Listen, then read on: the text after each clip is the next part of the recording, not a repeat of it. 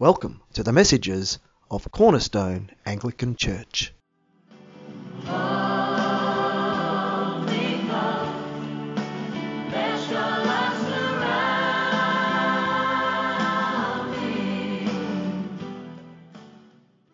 In this episode, Padre Andrew shows us which commandment we should put on a pedestal.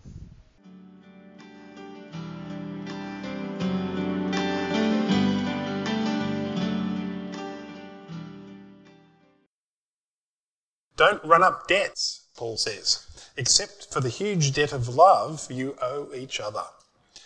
When you love others, you complete what the law has been after all along.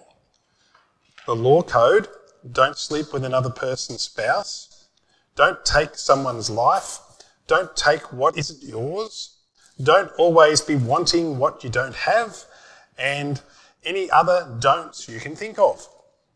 Finally adds up to this: love other people as well as you do yourself.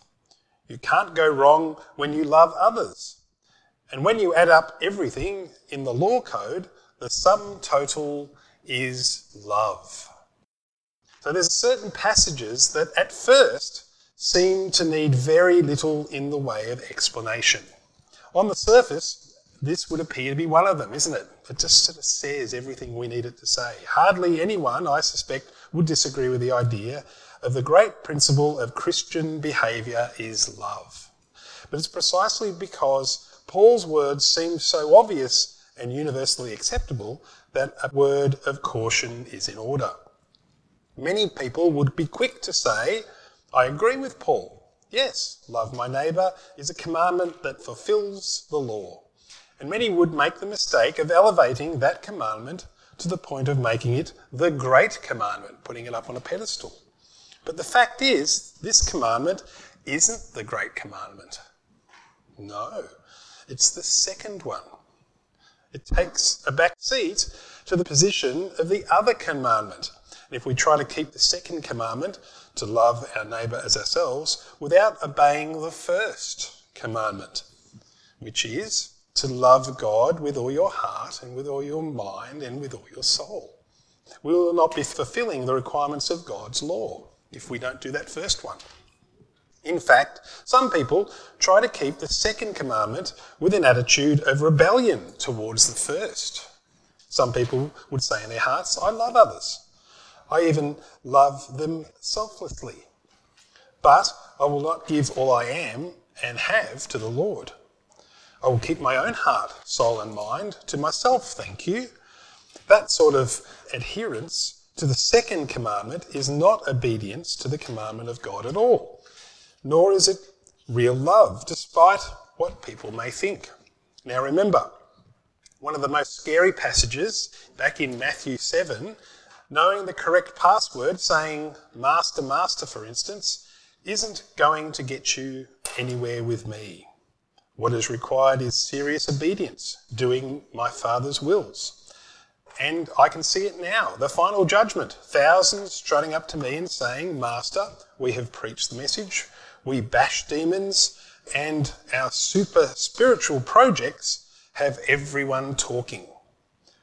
And do you know what I'm going to say? You missed the boat. All you did was make yourself important. You didn't impress me one bit. You're out of here.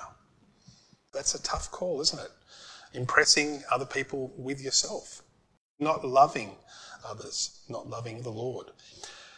In the end, Jesus' verdict was that they weren't acts of love at all. Quite the opposite. They were acts of self-importance. We can see from this that concentrating solely on doing good works of love towards others is not enough. Each of us must begin with a love toward God in all our heart, mind and soul. That love of God must be our sole focus, even before the love of others. And this is only possible by, first, agreeing with God's verdict that we are sinners and in need of forgiveness of our sins. Second, by accepting the payment that he has made for our sins through the death of Jesus on the cross. And third, by inviting him to take complete lordship over every aspect of our lives. God's love is tough love. He is too holy to accept good deeds that flow from a sinful, prideful and rebellious heart towards him. This total, humble, all-encompassing love for him must come before love for others. Otherwise, in God's eyes, it's not love. Having established the first commandment is loving God with all our hearts, soul, minds, now we're ready to look at Romans. Here we find Paul's instruction that we fulfill the requirements of God's commandments by showing active love towards others. So, we're loving God, now we can love others. We're commanded to love others. In verse 8, Paul says, "Owe no one anything except to love one another." At first glance, we could read that this verse, Paul is saying that we are never to take out a loan or a mortgage. So owe no one anything except to love one another. We are never to be in a position of owing anything to anyone else. And I certainly agree with the idea that we're to enter into debt with caution. But we're not to leave debts outstanding or borrow money without the full intention of paying it back on time. But it would be taking this verse out of its context if we were to make it a ban on taking out loans altogether. I don't believe that that's what Paul is talking about at all. Look at what Paul said in the previous verse. He'd just gotten through explaining how we as Christians are obliged to be subject to the government. He says in verse 7, that's always why we pay taxes, so that an orderly way of life can be maintained. Fulfill your obligations as a citizen. Pay your taxes. Pay your bills. Respect your leaders. So far, we've looked at Paul's instruction to owe others the ongoing debt of love. But what is this love supposed to look like? So let's define what love means. Love is defined as keeping God's commandments. God defines love for us as keeping his commandments towards each other. Romans 13:8 and 9 say that we owe nothing to anyone except to love one another. The commandments, you shall not commit adultery, you shall not murder, you shall not steal, you shall not bear false witness, you shall not covet, are all summed up in this saying, namely, you shall love your neighbour as yourself. Jesus defined love in this way. He told his disciples in John 14, if you love me, keep my commandments. And then later in John 15, he tells them that if you keep my commandments, you will abide in my love, just as I have kept my Father's commandments and abide in his love. 1 John 5 says, by this you will know that we love the children of God when we love God and keep his commandments. For this is the love of God, that we keep his commandments, and his commandments are not burdensome. The moment we cease to keep God's commandments towards one another, we're ceased to love one another. Love is objectively defined as keeping God's commandments towards others. We love ourselves. We love others as God loves others. Love towards others is defined by how we want others to treat us. And how we want others to treat us is described by God's commandments. Jesus says in Matthew 7:12, therefore, whatever you want people to do to you, do also to them. And this is the law and the prophets.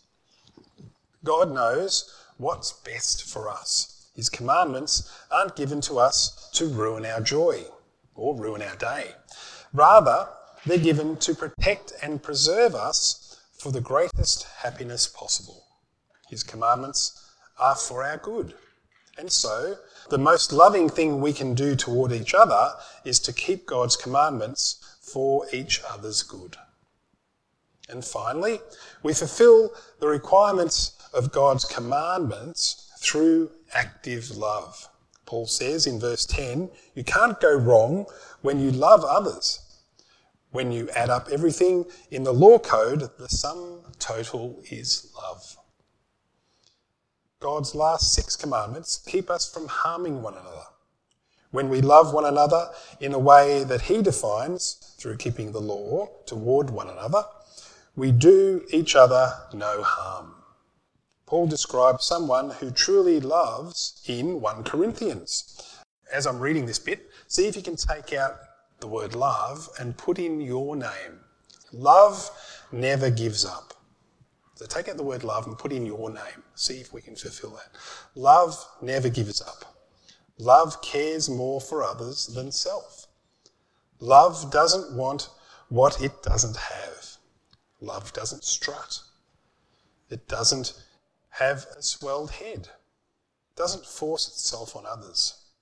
Isn't always me first. Doesn't fly off the handle. Doesn't keep score with the sins of others. Doesn't reveal when others grovel. Takes pleasure in the flowing of truth. Puts up with anything. Trusts God always. There's our first commandment, isn't it? Always looks for the best. Never looks back, but keeps going to the end. This passage is not only a beautiful description of the way genuine love does no harm to others, it's also a beautiful description of the way love is keeping God's commands towards others as well. There's a story about the Apostle John.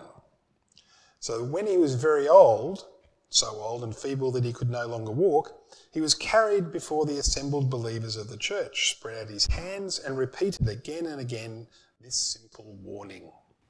Love one another. Love one another. Love one another. When asked why he kept repeating the same words of counsel over and over again, he said, because there is nothing else. Achieve that and you have enough.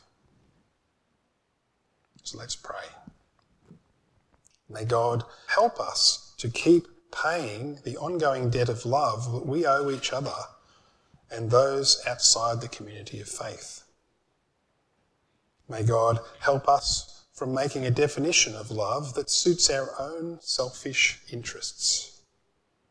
Rather, may he help us to love each other by keeping his commandments towards one another. And we ask this in Jesus' name. Amen.